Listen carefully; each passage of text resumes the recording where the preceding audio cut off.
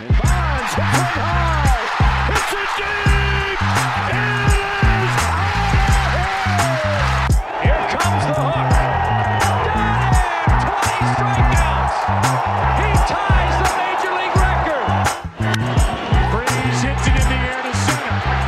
We will see you tomorrow night. The impossible has happened. Goal! Big fly, Ohtani's on. Towards the corner. It's back. It's gone. Welcome to Slam Diego. New week, Monday, September 26th. Just Baseball Show, Jack McMullen, Aram Layton. We got to talk about Albert hitting 700, 699 and 700 on Friday night. All hail Lord Greg Amsinger, who called it in April. That was the craziest thing ever.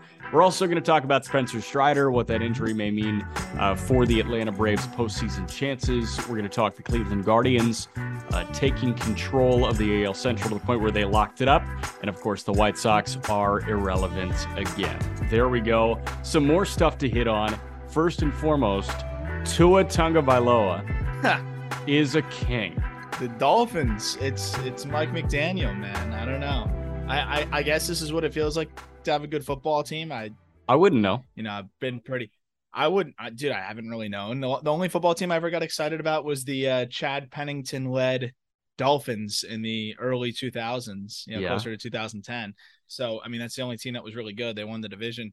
It's pretty wild. It's pretty wild to see. You're in your mid to late 50s. Don't you remember the Dan Marino years? Yeah, right, dude. Well, that team never won anything either.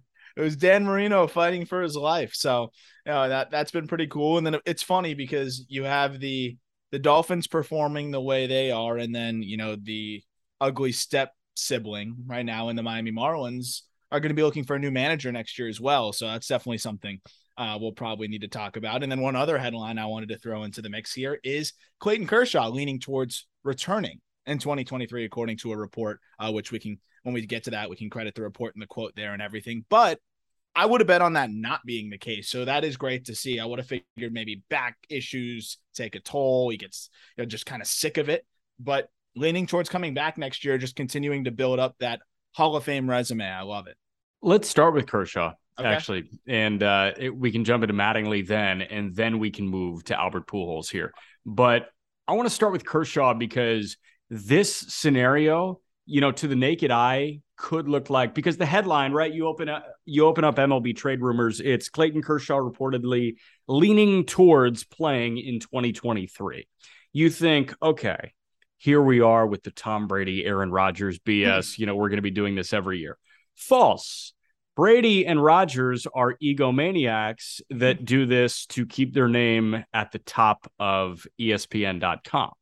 Clayton Kershaw is doing this because he is being run ragged by injuries and nagging issues. When he's on the mound, he's still really good, but I wouldn't blame him for retiring with the amount of time he spends on the IL. This is a totally different beast than that. Kershaw is far more respectable than Brady and Rodgers, and you shouldn't view it like this. We're just firing shots at the QBs today, huh?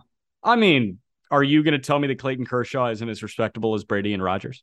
I mean, I don't have a problem with Brady. I did think the whole retirement and then unretirement thing was pretty bizarre. I do think he's got a little bit of that in him. But no, I mean, Kershaw's a different beast. I remember listening to an interview or reading, I think I read it actually, read an interview with his mother, who said that right after he signed that at the time record-setting, $200 whatever million deal with the Dodgers, he called his mom and didn't even really mention it over the phone call when they were catching up. It was almost like, oh yeah, by the way, extended with the Dodgers. And she didn't really get the details of it until they were public. He's just kind of that guy. He's always been that guy. He's been more low key.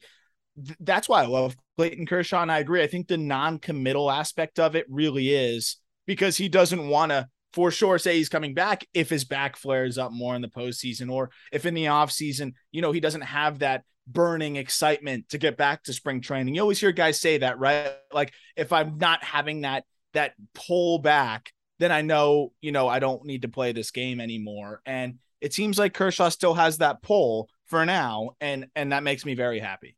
And he's been honest about those thoughts kind of creeping into the back of his mind, right? Maybe it's time to hang it up here. And Clayton Kershaw can do a lot of other stuff. I think that baseball it's like Andrew fans, Luck almost. Yes, exactly. And Kershaw, his wife and his kids, very active in the Southern California community. He and his wife, massive in Southern California charities. Kershaw is going to be busy, even if he retires. He's funny as hell. If you haven't listened, I podcast recommending another podcast here. Smartless, Jason Bateman, Will Arnett, and Sean Hayes. They bring a guest on and they don't tell the other two who the guest is until they get in the Zoom. And Clayton Kershaw was on it. Jason Bateman brought Kershaw. And Kershaw was eloquent. He was talking about all of his interests outside of baseball. And then he was teaching Sean Hayes about baseball and Will Arnett about baseball, which was great. This guy's going to be set for life. He's going to do something else. He could get that Brady Fox deal, albeit not as much money if he decided to hang it up. It's good from the baseball fan perspective, because when Clayton Kershaw is still on the hill, he's still Clayton freaking Kershaw, dude. He's nasty. Which is awesome. I mean, you look at the numbers this year, a 2.42 ERA in 115 and a thirds innings, 2.55 FIP, a .95 whip. So even if you look at it next year, maybe it's not the Adam Wainwright just continue to eat innings type of approach, but if he shoots for 130 innings next year, they really manage his workload. He skips some spots in the rotation. If there's one team that can really, deal with that and be fine with that approach, it's the Dodgers. And I think that's 100% what they would do if he returns. Looking at milestones, he would reach the 200 win plateau, most likely, which if we talk about 300 game winners, we might not see very many 200 game winners really as we move forward. So that's pretty cool. Probably just shy of 3,000 strikeouts, given that he's at 2,794. We assume he's not going to play 2 more years, but still pushing close to that plateau, that mark there, and should push close to 2,700 innings. I mean, that's a really impressive career. If Clayton Kershaw throws for the whole year next year, do you not think that he can get to 200 strikeouts? He could, but you look at what he has done year over year. He has not had more than 200 and what would he need? He would need 200 on the dot. He has not had more than 202 strikeouts since 2015.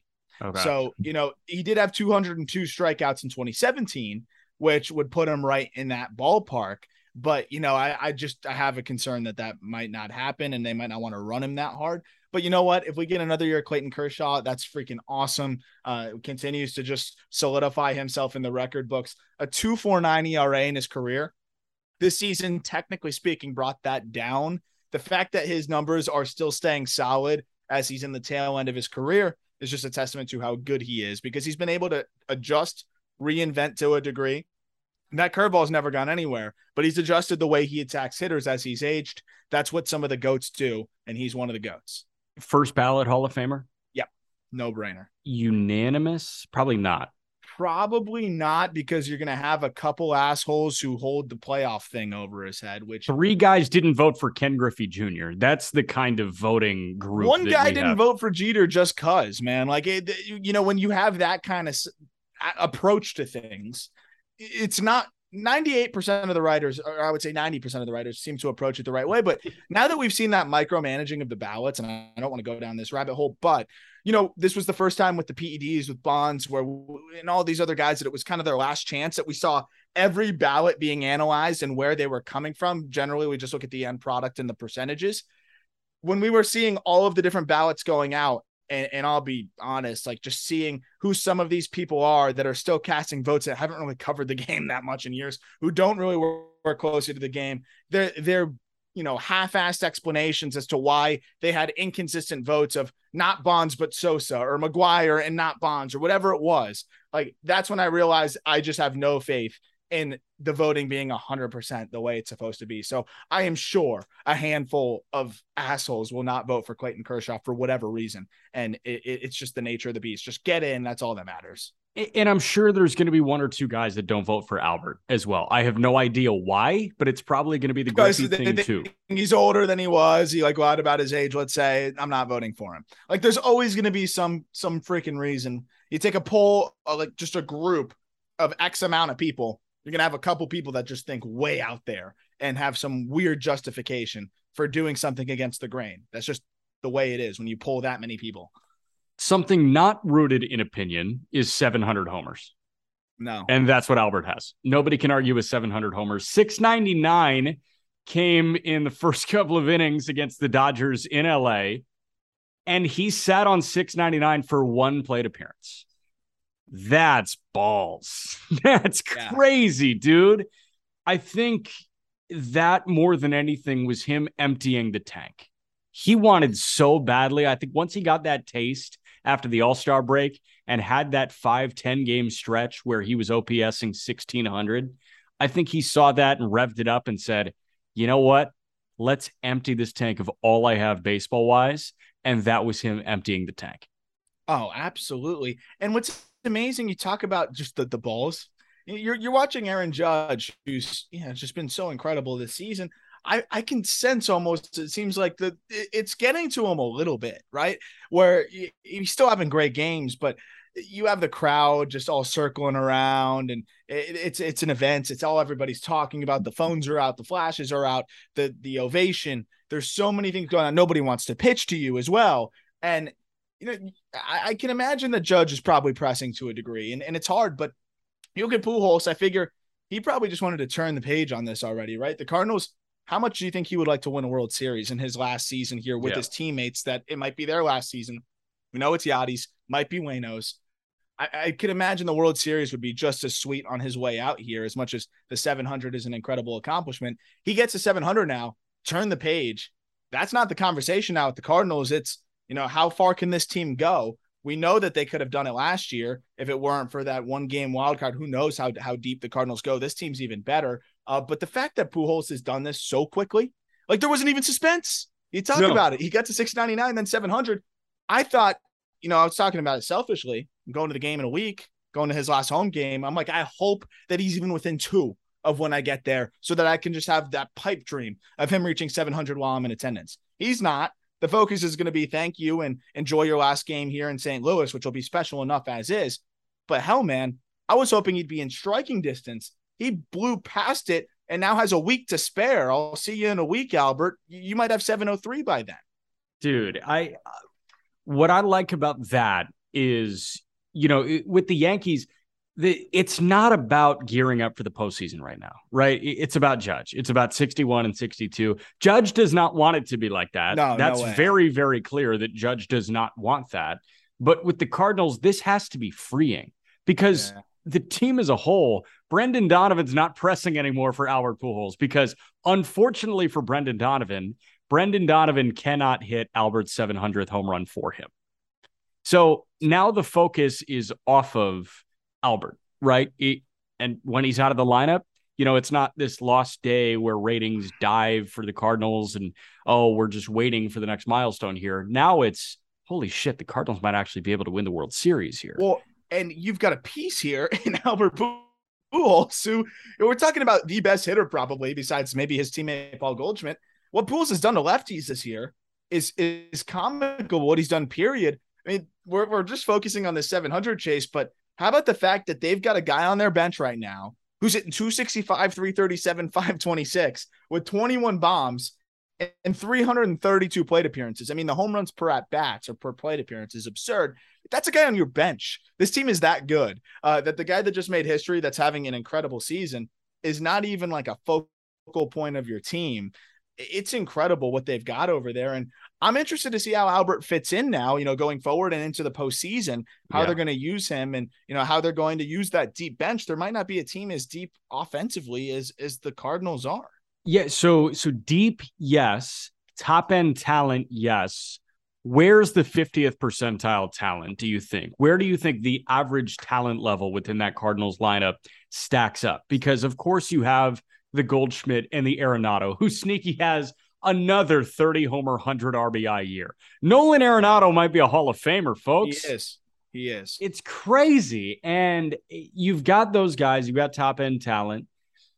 How good do you feel about Donovan? How good do you feel about Alec Burleson, who really struggled out of the gates? How good do you feel about, some of these other depth pieces? What's going on up the middle? Edman's great, obviously, but how about DeYoung, right?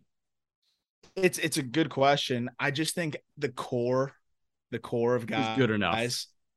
is just so good that it's going to carry them. And I think it's more the Lars Nootbaars of the world that I really do believe in. Brendan Donovan, I really do believe in. I think he's a great piece for them. Dickerson in spots for them has been really good. I do trust all of their role players in the way that they've been able to deploy them. And I really do trust Ollie Marmol to be able to kind of mix and match. He's been doing it all freaking year for them, which has been unbelievable. And Jordan Montgomery just keeps shoving. So no, I'm really excited about this team. And by the way, Yadier Molina, like he looked lost. He looked like it was pretty much done for him. I'm not singing the praises like he's some incredible hitter, but at this point of his career, but he has been carrying his weight a bit more as of late. This team is just pretty balanced. Juan Yepez is another guy. Just homered the other day again against the Dodgers in that same game. Yepez has been banged up all year. That's someone off the bench that I could see being that performer in the postseason that nobody really thought about. I think this team has enough ways to be able to mix and match with their lineups that they're going to be a problem. I'm with you, man. Also slept on during that Albert 699, 700 game on Friday. Jose Quintana, 6 2/3 shutout innings, 6 punch outs, no walks. Is this going to are they going to keep doing that? This rotation might be better than we give them credit. Yeah, I was going to say, maybe at what point do we just swallow our fucking pride and ignore the names? Ignore the names. If we did a blind test with the numbers, I think we'd be like, oh wow, that rotation is great. But top 5 rotation in baseball. Montgomery. Yes. Yeah, but that's one of the better rotations. Blind test right there would be like, that's really good if you had all of their stat lines and their overall team stat lines. But for whatever reason, we forget who Miles Michaelis is every single week. Yeah. Adam Wainwright, we love, but at the same time, we don't give him like frontline credit because he's 42. Although I think we're that's the one guy we're more likely to give, sing the praises for. Jose Quintana, we've talked about, but at the same time, I feel like none of us actually take him seriously. And then Jordan Montgomery, he's been unbelievable. He's been pitching like a number 2. There's no way any of us in our minds are considering him that way. So I think we're definitely a little bit biased because of the names, but you look at the fucking stats and it's pretty hard to dispute at this point. Speak for yourself, man. I give Jose Quintana all the credit in the world. Yeah. The postseason 4, Wainwright, Michaelis, Montgomery, Quintana. That is the least sexy postseason 4 ever, but it just in might your head, do yes. it. How about the postseason 4 statistically? You'd be like, oh, that looks great. That looks awesome. You're like, oh, it looks really good. God, we got to get back into the resumes. I'm a sucker for the blind resumes. This is season. Team A. This is Team B. We got to do more of that. You'd say that rotation was great. Then I'd just show you the names and you'd be like, ugh. It's bizarre. It's incredible what they're doing. That's some mastermind shit. The Cardinals are doing it analytically too. Yep. Now, Atlanta, their postseason 4 is who? Spencer Strider just hit the 15-day IL with an oblique issue. Soft tissue is scary. Hopefully Strider comes back. Who knows if he can go 7 in the postseason? He just hit the IL. He's coming off for the postseason. So as it stands right now, if you have to move on with Strider as a swingman or even without Spencer Strider, and by the way, a comp between Spencer Strider and Old Hoss Radbourn. This is from the Braves earlier today. Charlie Morton just got to 200 punch-outs. Charlie Morton and Spencer Strider are the first Braves teammates to both reach 200 Ks in a season since 1886, when Old Hoss Radbourn and Bill Stemyer both reached the mark. So, which they probably did it in like 800 innings. I'll tell you Old Hoss Radbourn's numbers right now. Old Hoss Radbourn. I said 1886. Is that right? Yeah. 1886. Old Hoss is a 31-year-old. Had a 3 ERA in 58 starts, 57 complete games, 509 innings, 218 punch-outs. So that is a whopping 3.9 strikeouts per 9. That's insane. I love baseball. 3.9. Well, can we talk about Charlie Morton? You ignore 2020 because this is going to be kind of the answer to your question here a little bit too. Ignore 2020, the shortened season here. He has now hit 200 strikeouts in 4 consecutive seasons, and that's from age 35 onward. I mean, Charlie Morton's second half revival of his career, similar to Verlander, you got to give the Astros credit where credit's due. Of course, credit to the players, but the Astros have unlocked. It's very clear that they've unlocked things with those guys and cleaning up their mechanics and their arsenal and just kind of reinvigorating them. Morton, it's been a little bit more up and down, started slow with the broken leg, but I mean, he's going to finish this year with a low 4 ERA, a FIP that's right in the same department, and a lot of strikeouts. And guess what? We know this is one of the best Game 7 pitchers of all time, a great postseason starter. To answer your question, assuming, and I think Strider's going to be okay. I'm almost glad it's not an arm issue. Obliques linger. It's a concern. We've seen Scherzer kind of on and off with that all year. Strider's very young. You assume he can maybe get back from that quicker. But in the worst case scenario assumption, Charlie Morton, I still trust in the postseason. Yes. I'm not saying trust to do Spencer Strider stuff, but I trust him to give me 5 quality innings, 6 quality innings with a good amount of strikeouts and help keep us afloat if he's the Game 3, Game 4 pitcher. I really do trust him as much as I would trust a Kyle Wright, maybe more. I'm with you. Kyle Wright, by the way, 20-game winner. And he said, I view that as a team stat, which I love. It is. He said, it's still a big deal to me being a 20-game winner. And we talk about that all the time, right? The win is pretty much done. But if you win a lot of games, that says something about you, especially as a starting pitcher. That says that you go deep enough into games, giving your team a chance. Yep. Julio Urias last year was one of the best pitchers in baseball. He was a 20-game winner.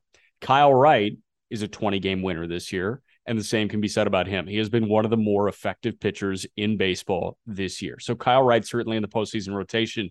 Real quick on Morton, just numerically placing that career renaissance, what you're talking about here, Charlie Morton did not have a season where he had 10 or more strikeouts per 9 until he was 33 years old. Now, each of his last 5 full seasons, he's been at 10 Ks per 9 or higher. Different Amazing. Charlie Morton as soon as he turned 33. The Astros know what they're doing on the pitching. I mean, they know what they're doing everywhere. And that's why everyone can talk about the cheating and sure. But this is one of the best franchises in baseball. Not only do they develop prospects, they get the most out of their vets. It's incredible. One last thing on Kyle Wright. This is why he's a 20-game winner. And this is how guys can be 20-game winners who are more like number 3 type of starters. He has surrendered 3 runs or less this season in 24 of his 29 starts. That's amazing. You do that for one of baseball's best offenses, you're going to win a lot of games.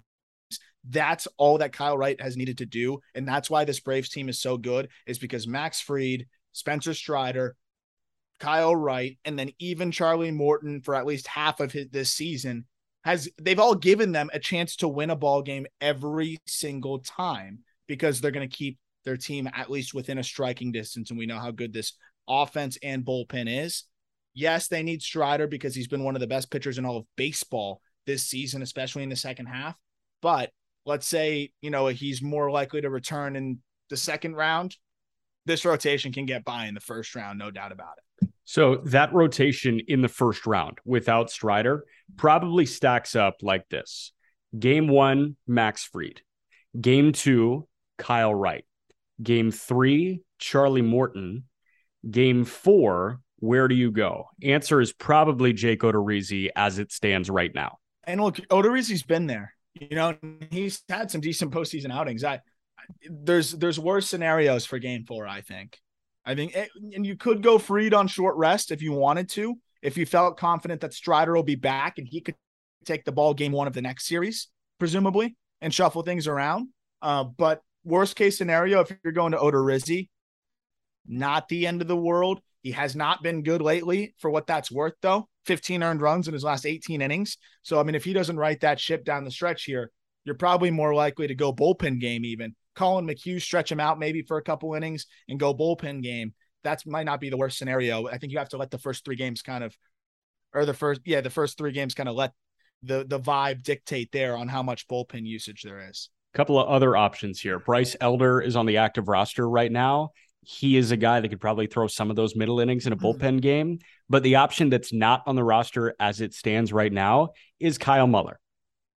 It's crazy. Yes. We're not even talking about the guy that's been one of their best postseason starters the last 2 years. Ian Anderson hasn't started since September 8th. I'm not sure if that's an injury right now. Do you know? No idea. Isn't that wild? I have no idea. But what's crazy is that's how good this Braves team is. Yeah. And then we're talking about their most clutch pitcher, arguably, over the last 2 years. And he's not even in the conversation right now. Even if he was healthy, I don't know if he's in the conversation right now. No, I think we're talking about Muller over Ian Anderson if both are healthy here. Yeah. What do you think about the Kyle Muller option? I mean, dude, he looks really good.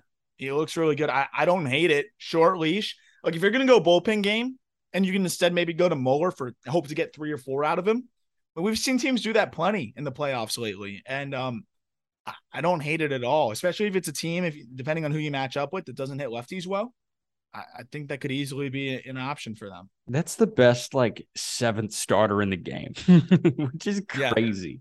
Yeah. Kyle Muller would be in so many rotations and be in the middle of so many rotations. And here he is the 6th or 7th guy for Atlanta, with Bryce Elder being 6 or 7 as well. And we're talking about Ian Anderson as the 8 for the Atlanta Braves here.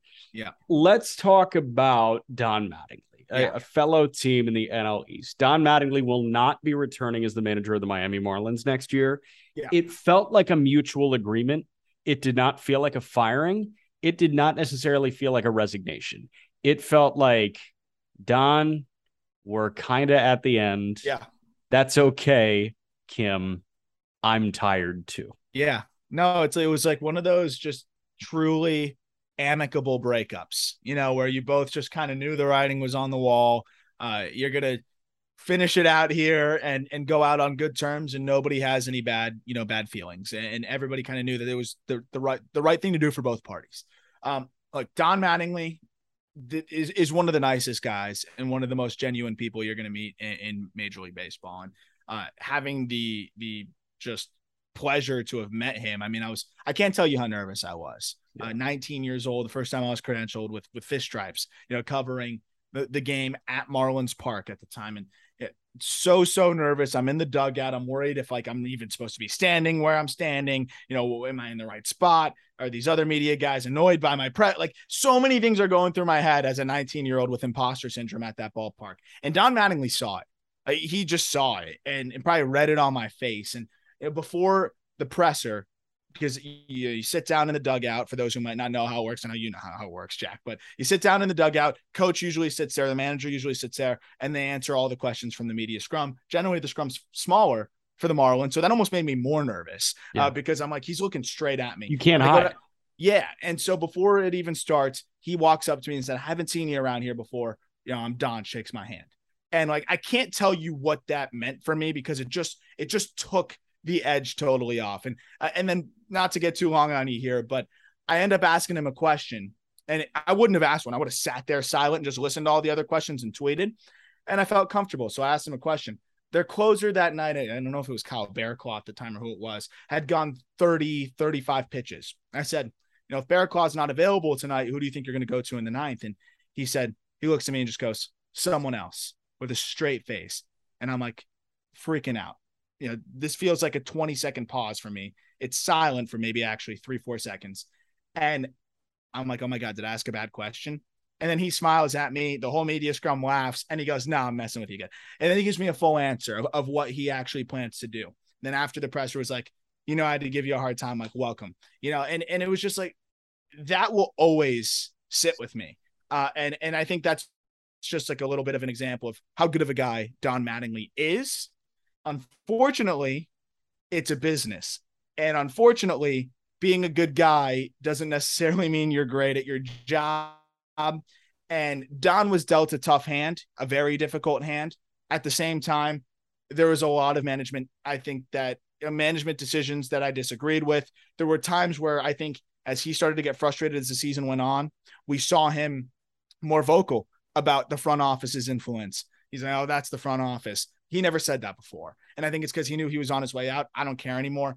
That's the front office's decision. That comes from the top. I don't want to get yelled at from the top. That was a theme we hadn't seen much before, but also a lot of, just confusing decisions, a lot of weird lineup decisions, and more importantly, clubhouse issues this year. And I think Don tried his best. I'm not saying there was his fault, but anytime you have some clubhouse issues from within, you got to look at the manager, because that's the one thing he's supposed to excel at as that player's coach. Yeah. I don't want to blame Don for much. to be totally honest here, because obviously lineup construction can be better. Lineup construction can be better with absolutely every team ever. You look at, what goes on in pretty much every clubhouse here, and you've got people replying to the tweet of the Athletic beat reporter here saying this lineup sucks. Do something about it. Yeah, of course. Every lineup sucks. Of course. I'm not too worried about that. Bullpen management could obviously be better here. He was never given a talented offense. No, of course not. Ever. He was given a talented starting rotation, and he's got a Cy Young winner on his hands this year. He does. You can't win games without offense. He was not given the players to succeed. So I think it would be unfair to Don Mattingly to judge his Marlins tenure on success of the team. Because when you're dealt a shit hand, there's only so much liquid you can wring out of the towel. No, obviously, you hope for more. No, I absolutely agree with that. And that's something I've always tried to be vocal about. At the same time, while acknowledging that, yes, the team should move a separate direction, but this is not because Don Mattingly is the culprit for the struggles. Look, I don't know if he's the right guy. I think they just need a change because he's been here for 7 years through a lot of struggles. We talk about how this year was somewhat the breaking point in a lot of ways. I think they need to clean house top to bottom because what is in place right now with the Marlins hitting directors, with the entire Marlins organization, starting at the big league level and going all the way down, they've got 3 hitting coaches and nobody can hit. Right. I mean, they've got 3 different guys with their hand in the pot when it comes to hitting coaches with Duncan, with, you have Rousen, and then I'm missing one other. I mean, like they've got a lot of guys just involved in here. I think it's just one of those times where you just got to clean house. And yes, Don doesn't get a fair shake totally here. But at the same time, I think a lot of Marlins fans who watch day in and day out could probably tell you that they need a different voice. They need somebody else with different ideologies at this point as this team tries to move forward. And, I think that's the way they're best served as they continue to try to turn this thing around, because I would say this is the single most disappointing year in Marlins franchise history, given what their expectations were, where they're trying to go, where they're at in their rebuild, where the farm system is now at. And I'm very interested to see what they try and do moving forward. But this was a necessary move. And I do wish Don all the best because he is a phenomenal person. Real quick, before we move on to 2023, can we give him a round of applause for not going insane? Yes. I thought he was going to. I'm giving him I really thought he was going to. A couple of the games that I covered this year, when they lose and even when they win, honestly, he's just sitting there and I'm like, this guy looks like he is being held hostage. Yeah. Like just fully held hostage. And I don't blame him. I just can't imagine. What kind of voice do they need here? Because obviously one of the first things you want to do is identify the right person to be the leader in that clubhouse, be the guy that is paid to genuinely be the leader, be the manager of the team, manage a clubhouse that did not gel this year at all. What does that guy look like? Young. They're going to go, I think they're going to go Kevin Cash-esque. I really do. They want to be the Rays so bad. I mean, they really do. I think they go young, analytical, and they want that influence from the top. Hitting guy or pitching guy? That's a great question. I would assume they go hitting guy. Here's the big thing. Mel Stottlemyre Jr., his contract's up after this year. If they don't, and that's the Marlins pitching coach for those who may not know, what that guy has done and I don't want to give him all the credit. I mean, a lot of these guys have worked really hard. We know Jesus Luzardo is a grinder and a talented dude, but there's a common denominator here, and it's Mel Stottlemyre Jr. with all of these arms that have just taken another leap. Give that dude the supermax contract. But with that said, I think they go with just a more balanced guy. I would love a catcher, or, the classic former catcher manager that just seems to do really well. But I don't see them going like the route of a fired older manager or something like that. I think they go younger, analytic guy. It might not even be a hitting or pitching guy. It might be somebody that's kind of neither. That's more just of a analytics young, just kind of fits what they're trying to build there, or what they think they are. Can I pitch you on something? Yeah. Old people move to Florida typically, right? Correct. Tony La Russa is old. Get the hell out of here. I had a feeling you were going to say that. I will actually not speak an utter of the Marlins next year if that's who their manager is. Will not say a word about that fucking team. Not a word ever again.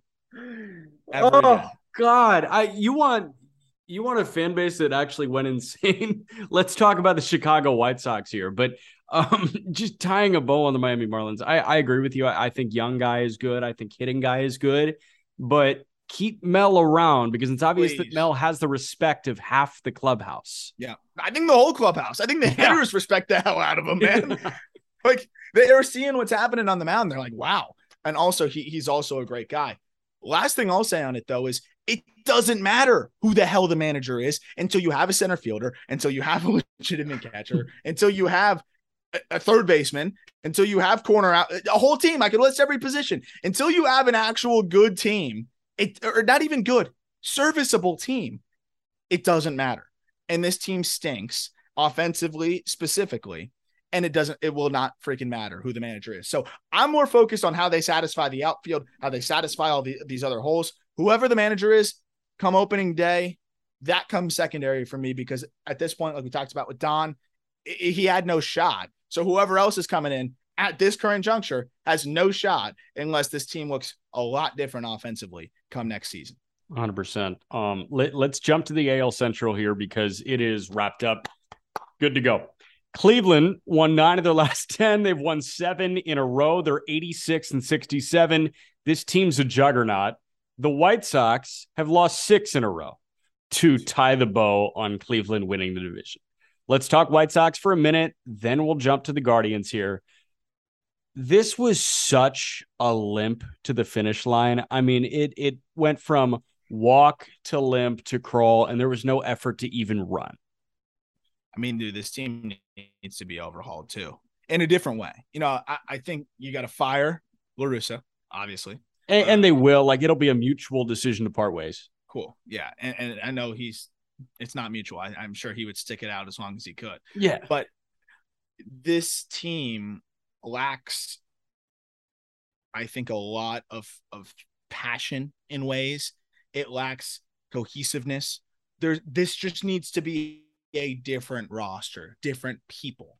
And we can talk about the team's actual deficiencies on a baseball field, but I think it just needs to be refreshed in a lot of ways. I think you keep Jose Abreu. You obviously have Tim Anderson for the foreseeable future, but I think you got to take a long, hard look at Yoan Moncada, somebody who you had solidified as one of your core pieces moving forward, and realize how much you lost at that position this year. You got to take a hard look at what you're doing with Andrew Vaughn in the outfield, who was statistically the worst outfielder in baseball, I think, by a lot of metrics, and figure out what the hell that situation is. You got to take a long, hard look at some of the other players that you continue to give leeway to that may not be a part of your future. Yasmani Grandal. Now, maybe you need to look at an upgrade at that position as well overall. Like, there's a lot of things that they need to look at, and I think a big reason why the White Sox were not good this year is that the guys that were struggling for them were basically allowed to struggle every day. Other teams would have found other options, mixed and matched. The White Sox didn't have the ability to do that. They didn't have the assets to make trades at the deadline. They didn't have the guys to call up or the depth to move guys around. So you were stuck with the same struggling pieces every single day. And I think that's where the White Sox are at now. They've got to take a long, hard look at which spots they want to upgrade at. Obviously, you can't do it at all of them. But I think one of Grandal, they're going to give Moncada another year. But I think you look at even Andrew Vaughn and where he's at. Like, they've got to figure out what they're going to do because there's too many deficiencies in this team. Next year, here's the money committed on the Chicago White Sox. I'm not talking arbitration. I'm not talking team control. I'm talking set in stone financials in 2023. They're giving Lance Lynn $18.5 million. I would have done that deal. I don't blame them for doing it. That's okay. It's better than Dallas Keuchel. Yasmani Grandal is making 18.2 with a modified no trade clause. Yoan Moncada is making 17.8, 24.8 in 2024, and a club option at $25 million that the White Sox will say, hell no, get out of my office to in 2025. Where else? 14 committed to Liam Hendricks, a club option for 12.5 that they'll pick up on Tim Anderson, 10.3 on Eloy Jimenez, A player option for 10 for AJ Pollock. I have no idea if he'll do that or not. He's picking that thing up, I think. I think he's going to pick it up. Luis Robert at 9.5, Joe Kelly at 9, Kendall Graveman at 8, Leury Garcia at 5.5. Kill me. And then you've got a club option at 5.5 on Josh Harrison and money committed to Aaron Bummer and Jake Diekman. Who still needs to be there in that group? That's the big question. Tim Anderson, Luis Robert, obviously you keep around. Jose Abreu, he's off the books this year, but you're going to bring him back on a different deal. He won't price you out. You pay whatever the price is to have Jose Abreu back in this clubhouse. But it's tough, man. I think it stops with Yohan Moncada. I think you somehow need to figure out a way to move Moncada and Yasmani Grandal. See, I don't think there's a way to move either of them. Maybe Moncada, but are you taking on, if you're a team, 2 years for about $42 million? 2 years, $42 million for Yohan Moncada. Are you doing that? No, absolutely not. So who's going to trade for him? The only way that they're going to be able to do this is what they did going into this year, which is the way they got out from Kimbrel, which is bad contract for bad contract. And Moncada, I would hold out hope for as the defensive player that he is, the ability that he has to hit the ball hard, and he's shown us flashes. You hope that he can be better next season. He's been hurt. There's been a lot of issues this year. Grandal, I don't know what you do there. I mean, I don't even have the numbers up in front of me, but he's been just about one of the worst hitters in baseball, right? Yes. Overwhelmingly, yes. Yasmani Grandal this year, 93 games, 205 with a 582 OPS. Okay, I got it here. I'm looking.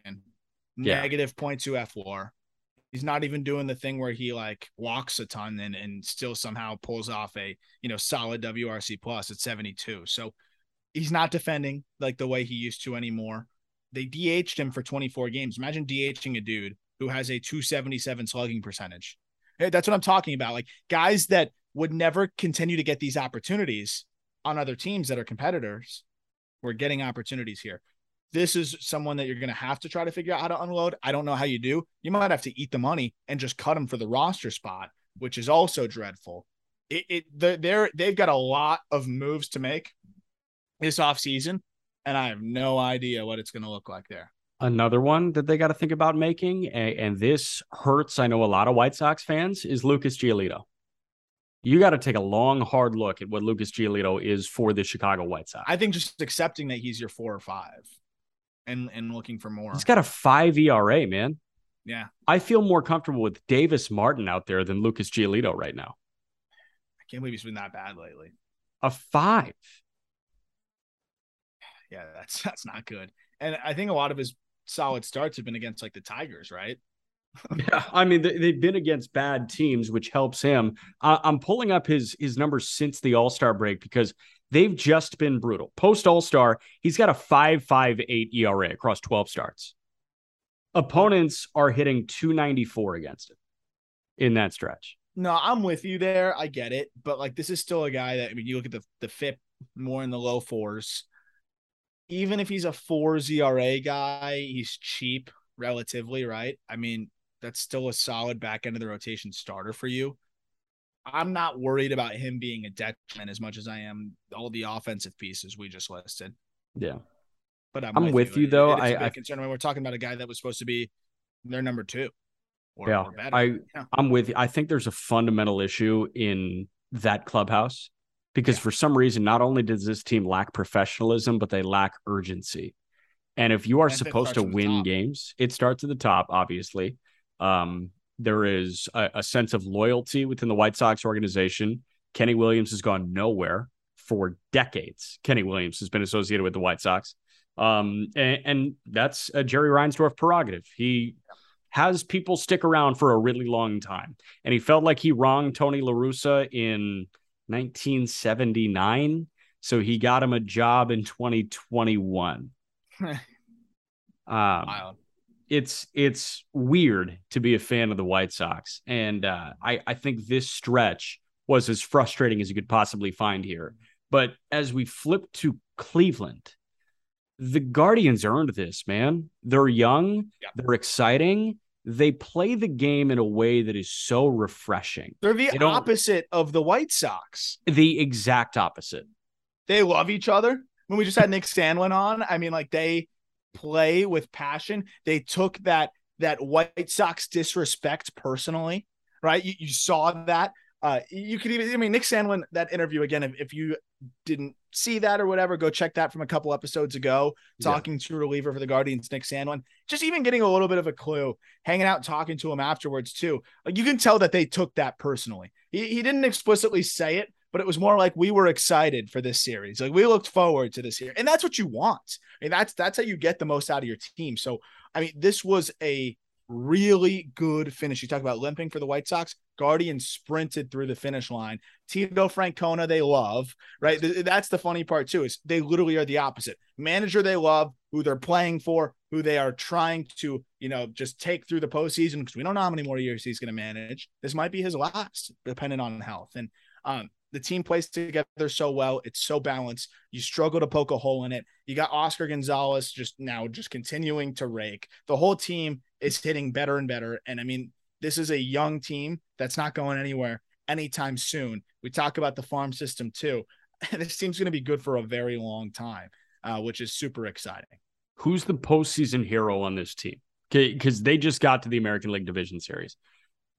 Obviously your eyes go to Stephen Kwan, your eyes want to go to Jose Ramirez, but Oscar Gonzalez seems like that prime candidate that nobody knows around baseball, that as soon as they get on national television, as soon as more eyeballs get into the ALDS, people are going to say, wow, Oscar Gonzalez hits the shit out of the ball. This guy's really fun.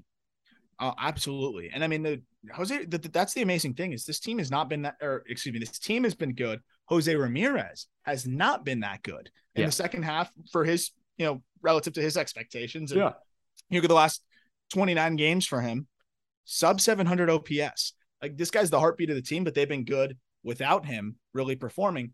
I think Josh Naylor, that guy's got a knack for the big moments. We've seen it.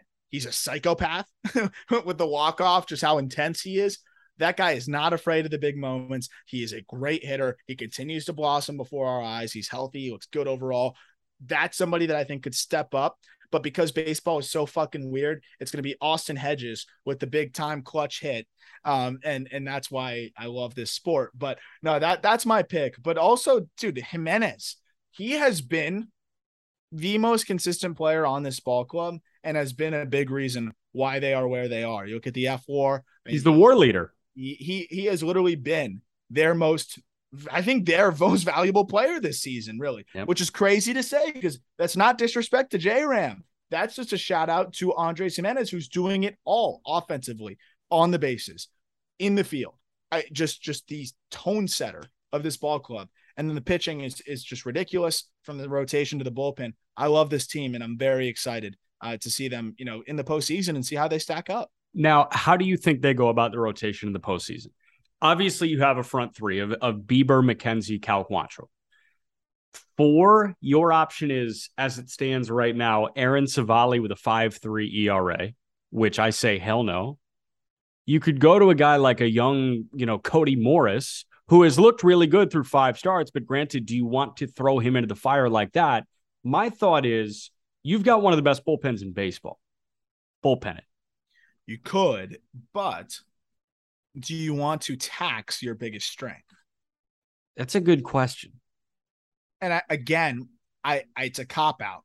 But if you have the first 2-3 games of the series where, let's say, Shane Bieber gives you 8, and then you have another really quality outing from McKenzie, and your bullpen only throws 3-4 innings through those first 2 games, then you feel great about a game 4 bullpen game. You actually have to get some of those guys some action. You don't want them not throwing for a full week. So I would kind of let the vibe of the series, let the way things go dictate it. But let's assume that the bullpen is used a fair amount through the first 3 games. I'm not afraid of maybe giving Cody Morris a shot on a short leash, because even if he does not work, if he runs into some trouble in inning 3, then you can still call it a bullpen game. But at least you're giving yourself a shot at 5 innings, whereas If you start with Eli Morgan, I know he was formerly a starter. You're not stretching it. You're not even getting a shot at 5 innings from an Eli Morgan. So I'd go short leash, bullpen backup plan. And I really think that's the new way for a lot of these teams that have the bullpen, that have the rotation to approach that game 4. And that's the thing, is that Cleveland can play chess here, and they can mix and match, and they can have a lot of fun with their pitching. Yes, they can. Do you think there's any way that they do turn to a guy like Connor Pilkington or an Xavier Curry at any point, or do you think it's Morris or the bullpen? That's a great question. I think Tito, I would actually question Tito if he went to Savali game 4. I wouldn't want Savali. I would, Curry looks good. I don't know if I've seen enough to have that kind of confidence. I can't trust him because he's not a strikeout guy. We know strikeout guys thrive in the postseason. That's not Xavier Curry. No, I agree. I think you go with the plan of like Morris and Pilkington, maybe even piggybacking off of each other. You got the righty lefty. But I mean, you look at what Pilkington's done as of late. You look at what they've gotten from Morris as well, as you said, through those 5 starts. I think that's something I have more confidence with at this point. And I'd way rather have those guys go in than Savali, I'll tell you that. What's crazy is if Daniel Espino never gets hurt this year, we could have been talking about him as an option here. One of the best pitching prospects in baseball, knee injury. At least it's not his arm. Pretty much done. He hasn't pitched the entire season for the most part after looking insane through his first 4 starts. That's somebody that will be in the rotation next year, and look out for that guy. And there are others that we could honestly still be talking about, whether it be, dude, I mean, it wouldn't be Gavin Williams who finished the year in double, but a guy like Logan Allen, right, who was sticking around for a little bit. How about a Peyton Battenfield, who was really good in AAA this year?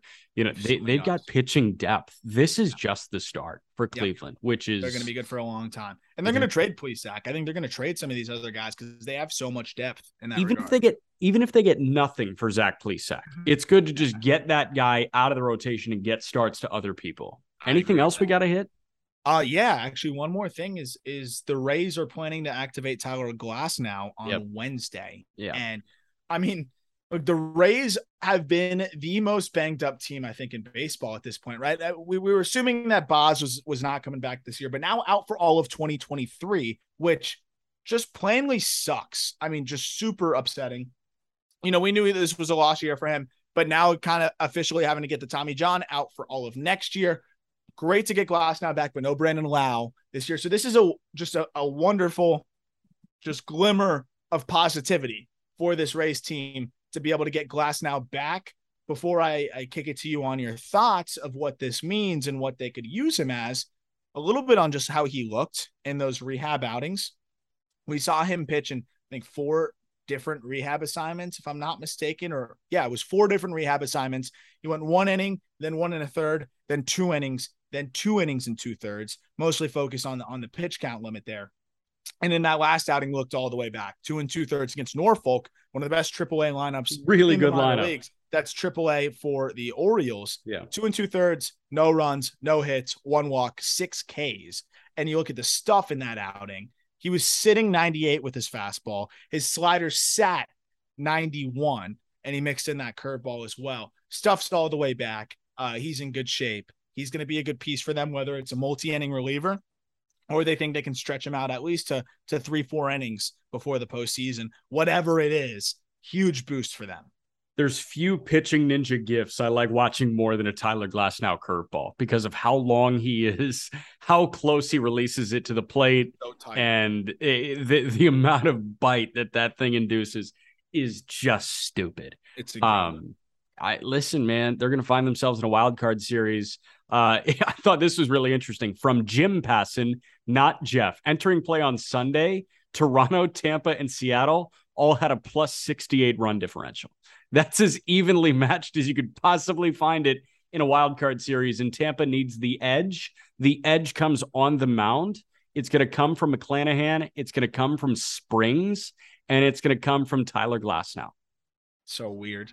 So weird. Are they going to hit enough? That's the question. I'm looking forward to finding out. I look forward to finding out. This is going to be a fun, last full week of the regular season. And Peter and I will be back to talk to you tomorrow. 8:59, we're stopping the recording. Aram's going to go watch House of the Dragon. I'm so excited.